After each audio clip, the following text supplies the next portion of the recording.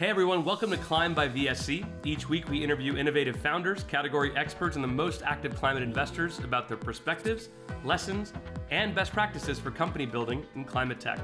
Today I'm thrilled to be joined by Sundeep Ahuja, who is an investor and syndicate lead of Climate Capital and Duro Ventures. As an investor, Sundeep has invested in hundreds of businesses ranging from GoodX, Substack, Notable Labs, and more recently has been backing leading climate companies including Mosaic, NCX, Arcadia, and many more. We love talking about scaling challenges for climate startups on this show, so I'm excited to dig into Sundeep's experience as an operator and how it informs the kind of founders that he likes to back as an investor. Sundeep is also an author and a content creator, so lots for us to dig into on this episode of Climb. Sundeep, thank you so much for joining me. Thanks for having me. So let's kick things off. Tell us a little bit about yourself and your background as an entrepreneur and investor, and specifically how it led you into climate tech investing. For sure. So again, appreciate being here, and I love that the show exists. I'm excited to see folks learn from it. Yeah, background. So started as a founder before I became an investor. Co-founded 3 companies over 8 years. All found soft landings. The climate story begins sort of in 2010. A little bit earlier, if you know the nonprofit Kiva.org, I helped launch Kiva back in the day, and that was kind of, frankly, a turning point in my life where I was like, this is where I want to be. I want to be at the intersection of impact and technology. And as massive as an issue as poverty is, it wasn't calling to me as my issue. My dad worked for Cal ARB for 40 years. I grew up hiking and backpacking across the West Coast, and climate sort of called to me as my thing. And this is 2007, wasn't really sure what to do about it. But in 2010, the third company I started, I was like, all right, how do we get in this mess? It's probably just what we buy, right? It's the stuff we buy. So how do I get people to buy more sustainable products? And so the third company I started was to introduce people to more sustainable products. Then realized nobody cares. So I kept going with that business and leaned a little bit also on toxicity and whatnot, but realized I needed to help educate just people around climate. Did a TV pilot, as you alluded to, around rising sea levels in the Maldives. Wrote a novel about a post-climate change future. Hunger Games meets climate change. It's great. It's on Amazon. You can download it. Had an accelerator called Silicon Climate where we incubated and accelerated companies like big companies today, like Arcadia and 12, that back then, I mean, our demo days, as exciting as these ideas were empty from, even though I have a decent network, just because no one really cared about climate. So that's kind of the story from starting companies to becoming an investor. Really in 2010, I started investing in friends' companies. 2015 was my first climate investment in Mosaic, which I'd been advising for a little while. And then 2018, I realized, wow, there's this sort of second coming of climate companies I can really focus on investing in climate. And that's when Climate Capital was born.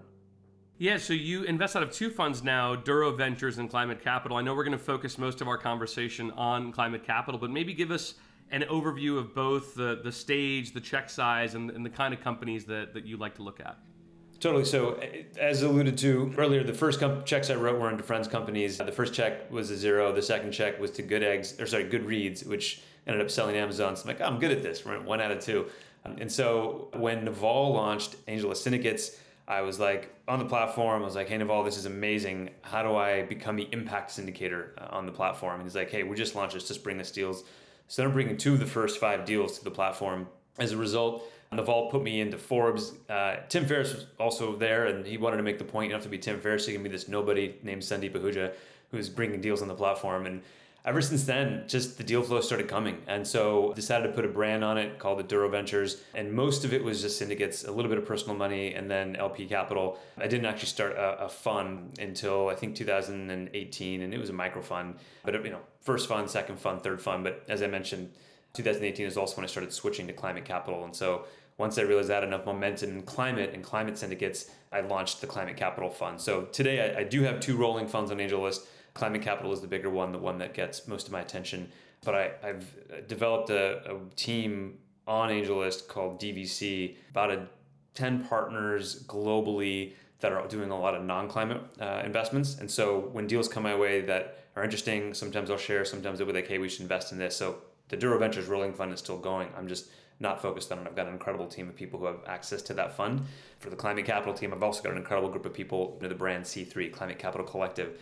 So what I love about AngelList, to plug that platform for a second, is it really provides this flexibility. I mean, here I am. I've yet to pitch a proper LP, and yet I'm working with 20 people across 2 teams, across 4 continents, all deploying capital on the AngelList platform via rolling funds and syndicates.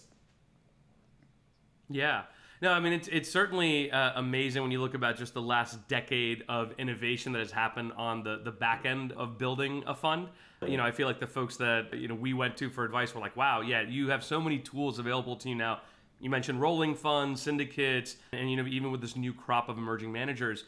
I guess talking about how things have changed, what is different about this wave of what we'll call sort of climate tech investing as opposed to maybe a decade ago when Vinod Khosla and folks were doing green tech and sort of that wave of tech investing?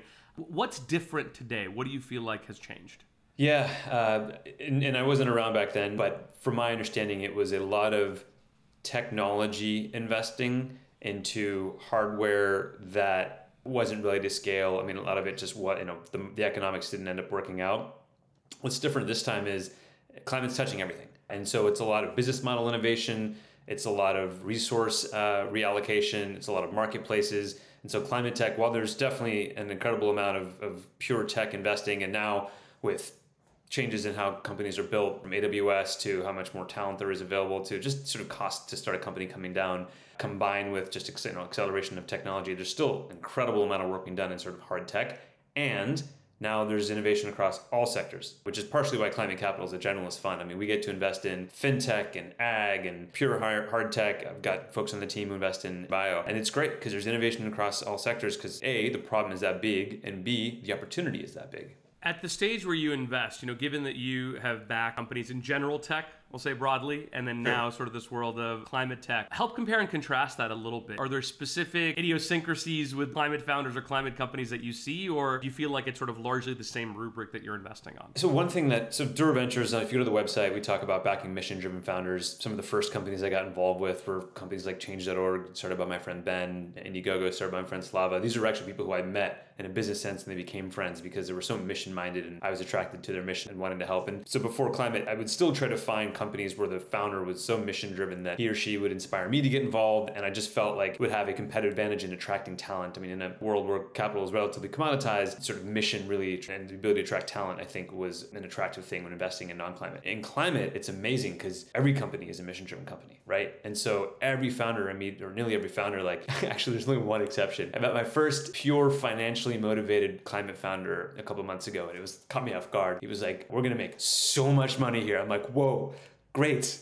I'm happy to hear that." But money was definitely number one and climate was two, and caught me off guard. Because almost every other founder I meet is so much like, I was brought into climate because of this, or I've been in climate for 10 years and been researching this. And so that's the big delta. I think broadly between general tech and climate tech is climate tech investors are nearly all mission driven. Whereas before, when I was mostly doing Duro, I'd really find those mission driven founders. Do you think that mission-driven component benefits them in certain ways? I mean, I mainly think of attracting employees. There was an interesting article on Protocol, I think just this morning, that said that employees are starting to leave, the sort of big FANG, Meta, Amazon companies to seek opportunities in climate tech. Are there ways that sort of mission-driven, founder-led approach has benefited the climate companies that you've worked with? Totally. I think so. Attracting talent and capital is definitely one huge thing. But two, it keeps you motivated through the dark days, right? Some of the companies that I've invested in or been involved with that were more financially motivated, when the going gets tough, people start to get annoyed. People start to be like, why am I here? If it's just about the money, then I should go somewhere else. But the climate companies and mission-driven companies generally, both the founder and the team, I think, stick it out through tougher times because they're not necessarily there just for the money, right? They're there for the mission, and that keeps them going. And every startup comes on tough times. Can you talk a little bit about what you evaluate in the founders that you're looking for? I mean, do you have a checklist or a hierarchy of things that you look for? Let's just say broadly, not even just the founders, but in the companies that you say, hey, this is a great investment for Sundeep. Founder market fit is a phrase I think that's becoming more and more accepted and common, not just product market fit, but founder market fit. And that's definitely something that I personally look for the most, right? Is this the founder to start this company?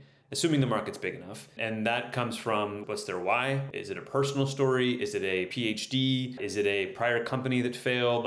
Really, what is their why for this company? Why are the best person in the world to start this specific company? That's what I spend the most time on. Is ultimately I invest in founders, not companies. And I also say at the stage we invest in, possibility, not probability, right? Series A investors invest in probability because it's like, hey, the numbers work, CAC, LTV, et cetera. The stage we invest in, it's possibility. And so you're looking for a founder who has a vision, who is uniquely qualified to go after that vision. That's the most important thing. And then it's defensibility, moat, tech defense, et cetera. Yeah, so touching on that piece of sort of tech defensibility, I think one of the things that maybe keeps some general tech investors at bay about climate tech investing is the science involved and the scientific diligence involved in a lot of these businesses that are coming to market. How do you think about that? Not being a climate scientist yourself, how do you think about evaluating and diligencing sort of that part of the technical risk? Yeah, so a couple things. One, that enables us to oftentimes follow leads who have done said diligence. And I've got great relationships, thankfully, with a lot of these investors. And so I'll be like, hey, the fact that they're investing is usually signal enough because I know them and I know the kind of diligence process they have. So that's kind of one way in which we do it, is we just follow leads that I trust. The second is we've got now over 200 companies in our portfolio. And so oftentimes I'll ask a founder to be like, hey, what do you think of this? Founder in an adjacent space or founder in the same space but non-competitive. I've even had founders get on phone calls and interview a founder I'm looking at to sort of, hey, and then, hey, how did that call go? What do you think? I've done this a dozen times. Following a lead who's done the diligence, tapping into my network, typically founders, but also outside my network to help with diligence. And then third, I mentioned C3. So to spend a second on it, Climate Capital Collective, once I realized, oh my gosh, there's so much more deal flow coming in 2018, 2019. What do I do? How do I expand the team? Given the flexibility of AngelList to run syndicates where carry can be assigned in a way that leads can run their own deals and get majority economics, I was able to attract an incredible group of people who could have started their own syndicates and are starting their own funds now to sort of come under the banner of, look, let's share resources, let's share deal flow, let's share diligence, et cetera. And so I've got a PhD now who's on the team, specifically focused on synbio. I've got a chemical engineer on the team who's comes in, the battery science. So point is we've been able to sort of build this team under the C3 umbrella of experts in various domains who kind of defer to them. And if they get excited, I'm in if they're in, kind of a thing. I love that. I mean, that's sort of a really important piece of building a firm. And, us as VSC Ventures as a new firm, we think about that a lot, right? How do we augment the things that we know to then better serve our founders? And so I love the idea of, one, relying on co-investors who are deep in the science, deep in the tech, but then also having sort of that skill set augmented on your team. You've backed 150 plus companies since the inception of the syndicate and Climate Capital. Can you talk about one or two that particularly stick out to you, and what convinced you that they were right for investment for you? I hate and love this question. And I saw it previewed and I'm like, my answer is always the same, which is Mosaic, because it's my first, right? It's easy to say that was or I could talk about my most recent, but I'm just going to go with Mosaic since it's my first. I mean, look, when I mentioned Kiva, frankly, one of the ideas I had when I was leading Kiva was actually crowdfunding solar panel installation or crowdfunding green jobs training. This is 2007. And I was co-founding of the company at the time, and I didn't really know if either of those were big enough. So I didn't do anything about it. So when I came across Mosaic, Billy and Dan, and they were basically doing crowdfunding for solar, I was like, yes, I love this. And so became an advisor, started helping, and became clear that as much as the idea made sense on paper, execution wasn't really there. Folks were looking for more alpha on their investments, et cetera. And so was thankfully one of the advisors who helped one of several people, and again, they get all the credit, switch company strategy for them to become the company they are today, moving away from crowdfunding and to just financing. So was able to invest in that company, and it's still one of my favorites because, again, love the founders, was able to sort of be in the room as they were making some hard decisions, and of course, it's doing very well. Yeah, of course. Is there one that you can talk about, and you don't have to name, where you were so sure that this was like the right thing, and yet, here we stand whatever time later, and you turned out to be wrong? Well, yeah, talk to me about that process. Yeah, I mean, let's see if I can be vague enough here so folks don't figure it out. I keep coming back to founders, right? And I'm not, again, there's 1,000 investors who say this, but investing in people, not ideas. I met these two founders, loved them, just super smart, loved how they were thinking about things, and wanted to get involved. They didn't have room for me. I was like, okay, understood. First round ended up leading the round, and there was a few other folks and no room for me. Fine, stayed in touch. They were getting ready to sort of expand. They were going to have this big kind of like coming out party, and they wanted to kind of raise some capital ahead of it. And so I was able to come in alongside random investors, including celebrities that you know and love. And we were all excited because this was going to happen. And then things changed. The market changed. Their key customer decided to sort of pull out. Suppliers decided that they actually didn't want to go this route, and the company went bust. And great founders, great investors, momentum. It happens, right? And thankfully the founders let me back their second company. They're just getting started because, again, I believe in them and that they've learned some lessons. It was a market thing, and it was a shifting winds thing. It just happens.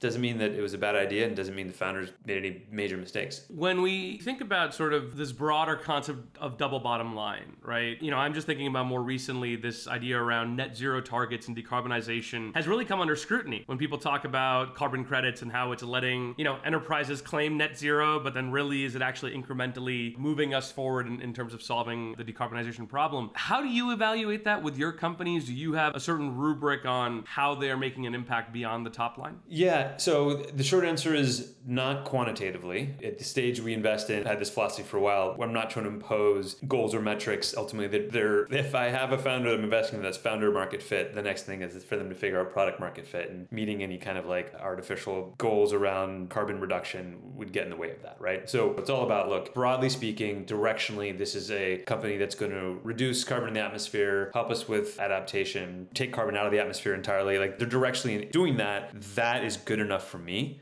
right? For the stage I invest in. Now, I am so happy that there are funds out there that come in after me that apply that level of rigor, because it's important and it should be there. But I believe that that's at the stage, the Series A, maybe Series C, Series B, but definitely, I think, not at pre-seed or even seed. What do you think is behind this shift in LP appetite to invest in climate tech? What's driving all this new money coming into climate? Yeah, I think it's a couple things. One, I think it's alpha, right? Like, if you think about Sequoias of the world that are starting to move into climate, they're just trying to make their LPs money. If you think about what's really going to drive transformational change over the next decade, short list and then climate's on it. In the same way that mobile was X years ago and, the web was and Web3 is, right? Like, it's a very short list. So part of it, I think, is just like, this is where there's going to be alpha. There's undeniable amount of change, and that's going to breed opportunity. So that's one. Two, I think you have an incredible amount of LPs, not your traditional LPs per se, but family offices that are newly formed or high net worth individuals who realize that they can make money and make a difference, right? Like, I personally think it's so no-brainer to invest in venture scale climate solutions, because you're getting your venture upside and you're addressing climate change. Like,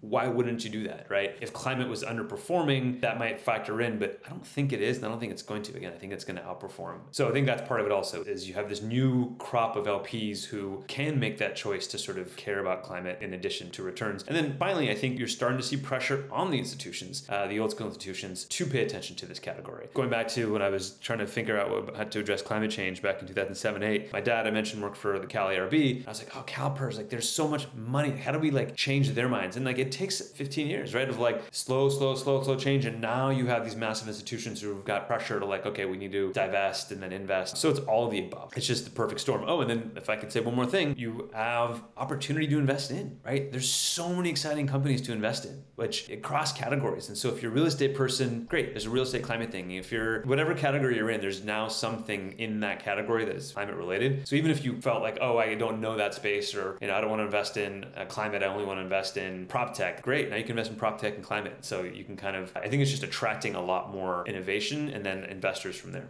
We talked a little bit earlier about founder market fit, and I want to maybe circle back on that because I feel like in this category especially, there's maybe a couple different ways to think about it. What does founder market fit mean for maybe a founder who doesn't come from climate sciences, wanting to build a business in climate tech? Part of what I was getting at is you've got prop tech, fintech, you've got people who are just applying business model innovation in businesses. So they don't have any climate background, but they really know, for example, EVs, right? Like, I've got a few companies in my portfolio that like, these are really business model innovations. And so even though they don't come from the car world, they're not car people, they're realizing there's a business model innovation here and they're applying their finance skill set. So you don't have to at all come from a climate background to be a climate founder. Do you feel like at some point you still need to have that skill set on your team? And the reason I say that is like, at a certain point, financing climate solutions, financing somebody to green their home or green their cars sort of moves in one direction. I guess, like, is that enough, right? Are we as consumers able to solve this problem on our own? Or do we really need to actually get founders building at large scale for decarbonization, for alternative,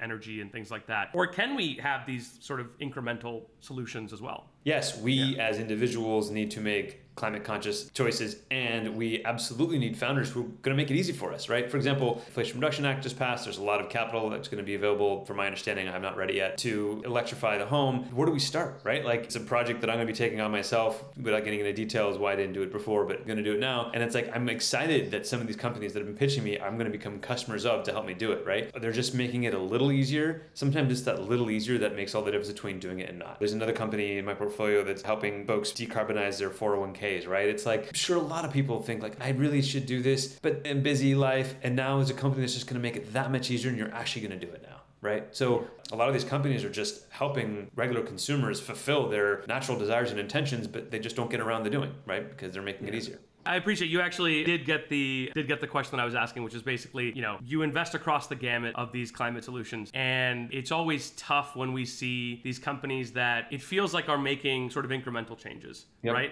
And yet, as I think venture investors, it can't all be moonshots. At a certain level, I mean, it depends on your fund structure. There are these companies that are still making a difference. It just comes back to the question of like, is that difference measured? Are we actually moving the ball forward? Let's look at unicorns and success stories of non-climate tech in the last 10 years, right? Like, companies like Stripe or companies like Robinhood and companies like Airbnb. I mean, they weren't pure technology companies. There's obviously a lot of technology there, but like, one was a business model innovation. One was, removing fees. I don't really know the nuances of Stripe, how the plumbing works, but like looking at how successful these companies are, it's not like they were, hard tech innovation that like became massive. There were just like, I think, nuances in that public was ready to sort of adopt, right? The public was ready to like, zero fees, amazing. I'm all in on Robinhood. And Airbnb, why not use spare capacity for this? And there's a lot of sort of Airbnb even happening within climate tech right now. And so, I don't think you have to be a hard climate solution to be a massive company. I think business model innovation, there's a lot of moats being built, marketplaces being built. I mean, even just marketplaces, right? Like that's an age-old, that's beginning of time type of business model that is being applied now, within climate world that I think are going to be massive companies, just marketplaces and niche marketplaces, right? Like, marketplaces for stuff like the way metals are moved around and plastics are moved around, and each of these are their own company that like most people are never going to hear about, but there are massive companies being built as climate change affects these industries and as the need for these new marketplaces emerge in all these niche industries, right? Given the breadth of the companies that you are investing in, or the range of the companies you're investing in, how do you think about this idea of value add? I think we fundamentally believe founders are expecting more than just capital, but when you have such a wide portfolio, how are you able to provide that value add? Yeah, that's a great question. The value add thing, as much of it's made a joke of, it's so true. Like, before every founder call, I start off with, let me introduce myself and how I support portfolio founders. Like, it's definitely a two-way conversation. It's not the one-way pitch. It's a two-way pitch every founder call. And in emails, it's like, I have my blurb, like, just like, because they have their blurb on what they do, here's my blurb on what I do. And I send it all the time. Like, here's how I can help, and here's how I do help and how I have helped. Yeah, I mean, look, the short answer is by being responsive. Yes, I've got a lot of portfolio companies, but I'm not in boards, I'm sitting on boards. And so I don't want to get in anyone's way. Every time there's an investor update that comes out with investor asks, I scan. A lot of them are hiring. I've invested in 6 hiring platforms for this very reason. So I'm like, great, here's some hiring resources for you. Oftentimes it's, can you connect me with so-and-so? I've got a network. If I can't, I'll help a team of all these angel LPs that I'll sometimes tap for that. That's probably 60 to 70% of asks that come from founders. It's like hiring and, fundraising, hiring, and key relationships. And fundraising is what I do all day long, right? If I'm not helping founders, if I'm investing in founders, I'm oftentimes helping them connect to other investors other investors that I've worked with. I have an email that actually goes out to about 50, 60 GPs every week with kind of what we're seeing at the early stage, so that I can email all of them when my companies are fundraising and I have that relationship, right? So I've just got it down, right? Like, I've got my great, let me chime in your spreadsheet. Boom, boom, boom. Here's who I can introduce you to. Send me a forward email. And then if you think about, even though that many companies, like the ones that really need help that often, that's the end. I still have a lot of spare time, right? Being on top of all my portfolio companies, because most of the time they're just doing what they're doing. Like, they don't want an investor poking around. They're like, leave me alone. I know what I got to do. Just help where I need help. I'm like, great, I'm here to help. So I guess on the idea of helping, we have climate founders that listen to our show. What is a common mistake or some common pitfalls that you see founders make when they are pitching a VC for funding? Totally. I'll also mention that now when founders ask for PR, I point them to you, right? So much of it is, I have my go-to list, because the founders often ask the same thing. And so it's like, oh, I just pick this off the shelf and pick this off the shelf and pick this off the shelf. And In that way, I can be responsive. I'm often told I'm per dollar invested the most helpful investor on cap tables, and I have many thankfully kind founders who've said unsolicited kind words about me being so responsive. So back to your question about what should founders be looking for. Yeah, I mean, look, I think one thing, a lot of funds have ownership needs because they work for their LPs and they need to own X%. And I find that frustrating as an early stage investor who's trying to get that small check that sometimes as little as 10K. Like there's one founder I was chatting with, we had a great conversation. He's like, oh, this one fund might take the whole round. And I'm like, well, if you can carve out 10K of this round, here's all the things I can do for you. And the investor was like, nope, and the founder didn't want to push back. I'm like, I mean, even to that investor that wanted the full 500K, I'm like, if you invested 490, you could have brought on so much more value for this founder, right? It's in your best interest as a fund to carve out as little as 10, 25, 50K to bring some people on, not just myself. There's so many other angel investors who can help in so many ways. This founder and I, and specifically, had already talked about all the things that I could do for him. So that's the biggest thing I'd say is to founders is like, put together a team. You're not, yes, pick the best lead investor, very important, but don't forget to save room for all the other folks who are going to write smaller checks, but can be really helpful with what you need. And if there's any question about can they be helpful, get it up front, right? Like, hey, angel investor, I'd love for you to come in with 10, 20, 50. Can you make sure that you can help me with these intros? Like have that spreadsheet of intros you want or hiring needs and have them kind of pre-qualify to be on your cap table by giving you information. Like, you absolutely should be doing that, both to make sure you're bringing on the right team and then to go to your lead and say, look, they're really going to help. I have proof. Carve out 100K or 250K so I can bring them on and we can build a bigger company. That is absolutely music to our ears. And I think you know that, Sundeep. Like my philosophy is that these one-stop shop sort of funds are going to start going out of vogue, basically. And it's great. Like it's nice to go to a place where they have a very large platform and they do hiring and they do PR and they do, operational assistance. And what I tend to find is like they're really only best in class at like one, maybe two of those things. Because it's hard. It's hard as, even a $300, $400 million fund to be doing everything at sort of an A+ level. And so my belief is very much the same as yours, is that the best founders are realizing, okay, I need a lead fund who has expertise in this category and is going to be a great signal for me when I go out to raise my next round because they've been on my board and they've spoken well of me. But then I need to go and get, a fund that is focused on PR. And a fund that is focused on, maybe hiring in this category, or they're ex-operators that can really assist me in how I build and scale my team. And it's about sort of assembling those Avengers yourself, right? As opposed to going to one place and expecting that they're really going to do everything for you, because ultimately, at least in my experience, that rarely happens. You're rarely getting everything from one place. And so it's always nice to hear you echo that. Let's talk about incentives, right? Like if that investor that put in $500,000 as pro rata, sure, they're going to help you because they want to see you succeed, but they don't have to hustle to get on the next round, right? Versus the smaller checks, like we need to hustle. We need to prove our worth in order to get in the next round because we don't have pro rata. So not only are we pre-qualifying with like, here's what we're going to do with help. If we don't, we're not in on the next one, right? So folks are even that much more incentivized to help when they come in with small checks, I think. Let's pivot away from the funding side for a second. So you've been in the world of content creating as well. You mentioned at the top that you had worked on some climate-focused entertainment about water levels in the Maldives. Talk a little bit about that, and then maybe, where you feel like there's a shortage of climate content and maybe what we can do to get more people to care. Totally. It's been fun to watch the content world approach climate because you have to avoid doom and gloom, right? No one wants to watch doom and gloom. And no one wants to, well, some people do, but doom and gloom, I think is one of those, it's not going to necessarily be a blockbuster. And then you also want to avoid being trite, right? Like climate change is so talked about now that to do a movie about climate change, just about climate change, it feels like, oh, it's an eye roll. It's like, oh, there's another one.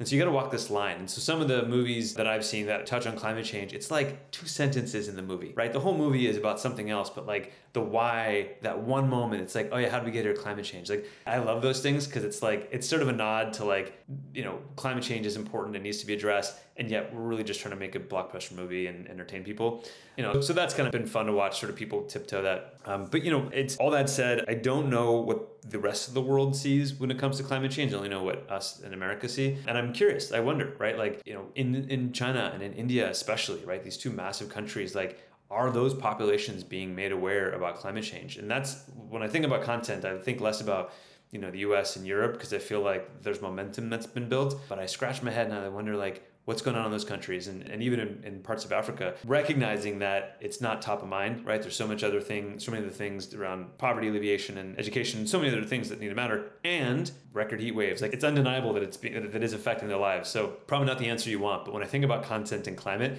I don't think about writing another movie or whatever. I think about, if I had time, I would go in and dig into those three geos and see what I might be able to do in those three geos. Yeah.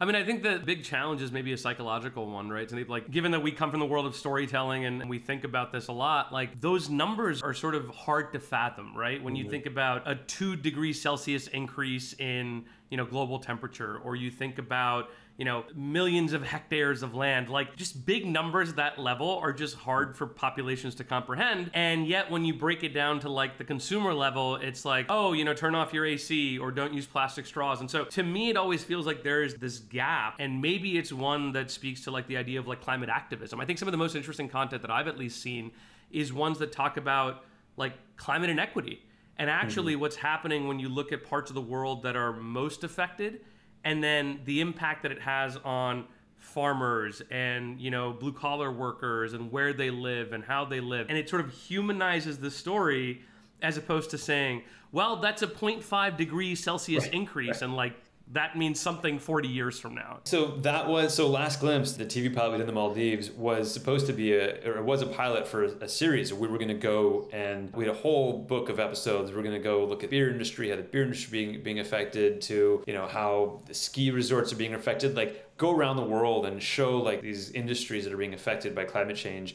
be it rising sea levels, be it biodiversity loss. In a way, to your point, humanizes the impact, right? By you meet these people, see how their livelihoods are being changed, and the hope they have, right? That's the sort of balance between, you want to paint the picture of reality and also, look, there's hope. If anybody here is watching, we still have I think a 10 pilot pitch we can send you on what Last Glimpse could be. We got to find some people to get this made, because I would love, what? That's like a great pickup for Disney Plus or Netflix. So hopefully somebody out there is watching. Ready to go. Awesome. So, we were going to close on this, but I always love to end with this question, especially with folks that have had a career as varied and diverse as yours. What is a piece of advice that you would like to give to your younger self? Yeah, and as mentioned, this was the hardest question, and you told me I'd be ready after 35 minutes, and I'm still not. Yeah, I mean, something along the lines of stay the course, or don't worry, it's going to be okay. I mean, you mentioned a varied career. Yeah, I was a banker, and then I was like, I don't want to be a banker. So I left banking to go be a product manager. And I was like, product manager's great, but I'm young, I want to do something fun. So I went to go be an actor. And like, okay, acting's fun, but I kind of want to go start a company. So starting a company is fun. And like, I've climate, how do I get people to care about climate? I'm going to write a book. And so I've done all these things, and to my parents' dismay, had trajectories that I've like, I'm done with this, and like start at the bottom every single time. And there was a lot of doubt, a lot of fear, a lot of like, what am I doing? I'm like X years old, and I'm, starting at zero. And so thankfully I'm at a place where I can look back and say, hey, just like Steve Jobs said, looking back, it all makes sense. And it does, right? Like, each of those experiences, I wish I'd done more, right? So the advice to my former self or younger self, it's like, keep exploring, stay the course, don't worry, like, it's all going to be fine. And I know it's easy to say now. Thankfully, things are so far so good. I don't know if that's the answer. I don't know if that's advice, but that's what I'd tell my younger self. No, it really isn't. The reason I love asking this question is because I think it mirrors so much of the entrepreneur's experience, right? Like, a lot of these folks that pitch us over the years, I mean, they are so smart, they're so capable, and they could be making, I don't know, $500,000 a year working at some big tech company, running a division or something.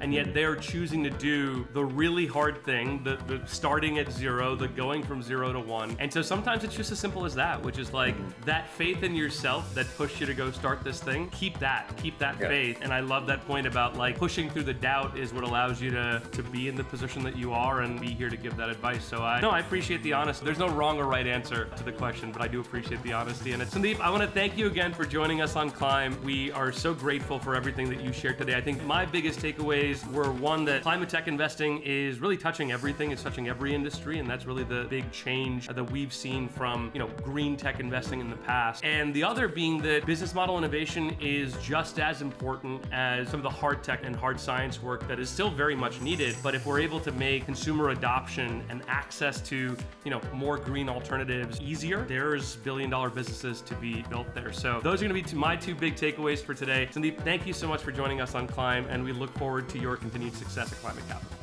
Thank you, Jay. Bye, everybody.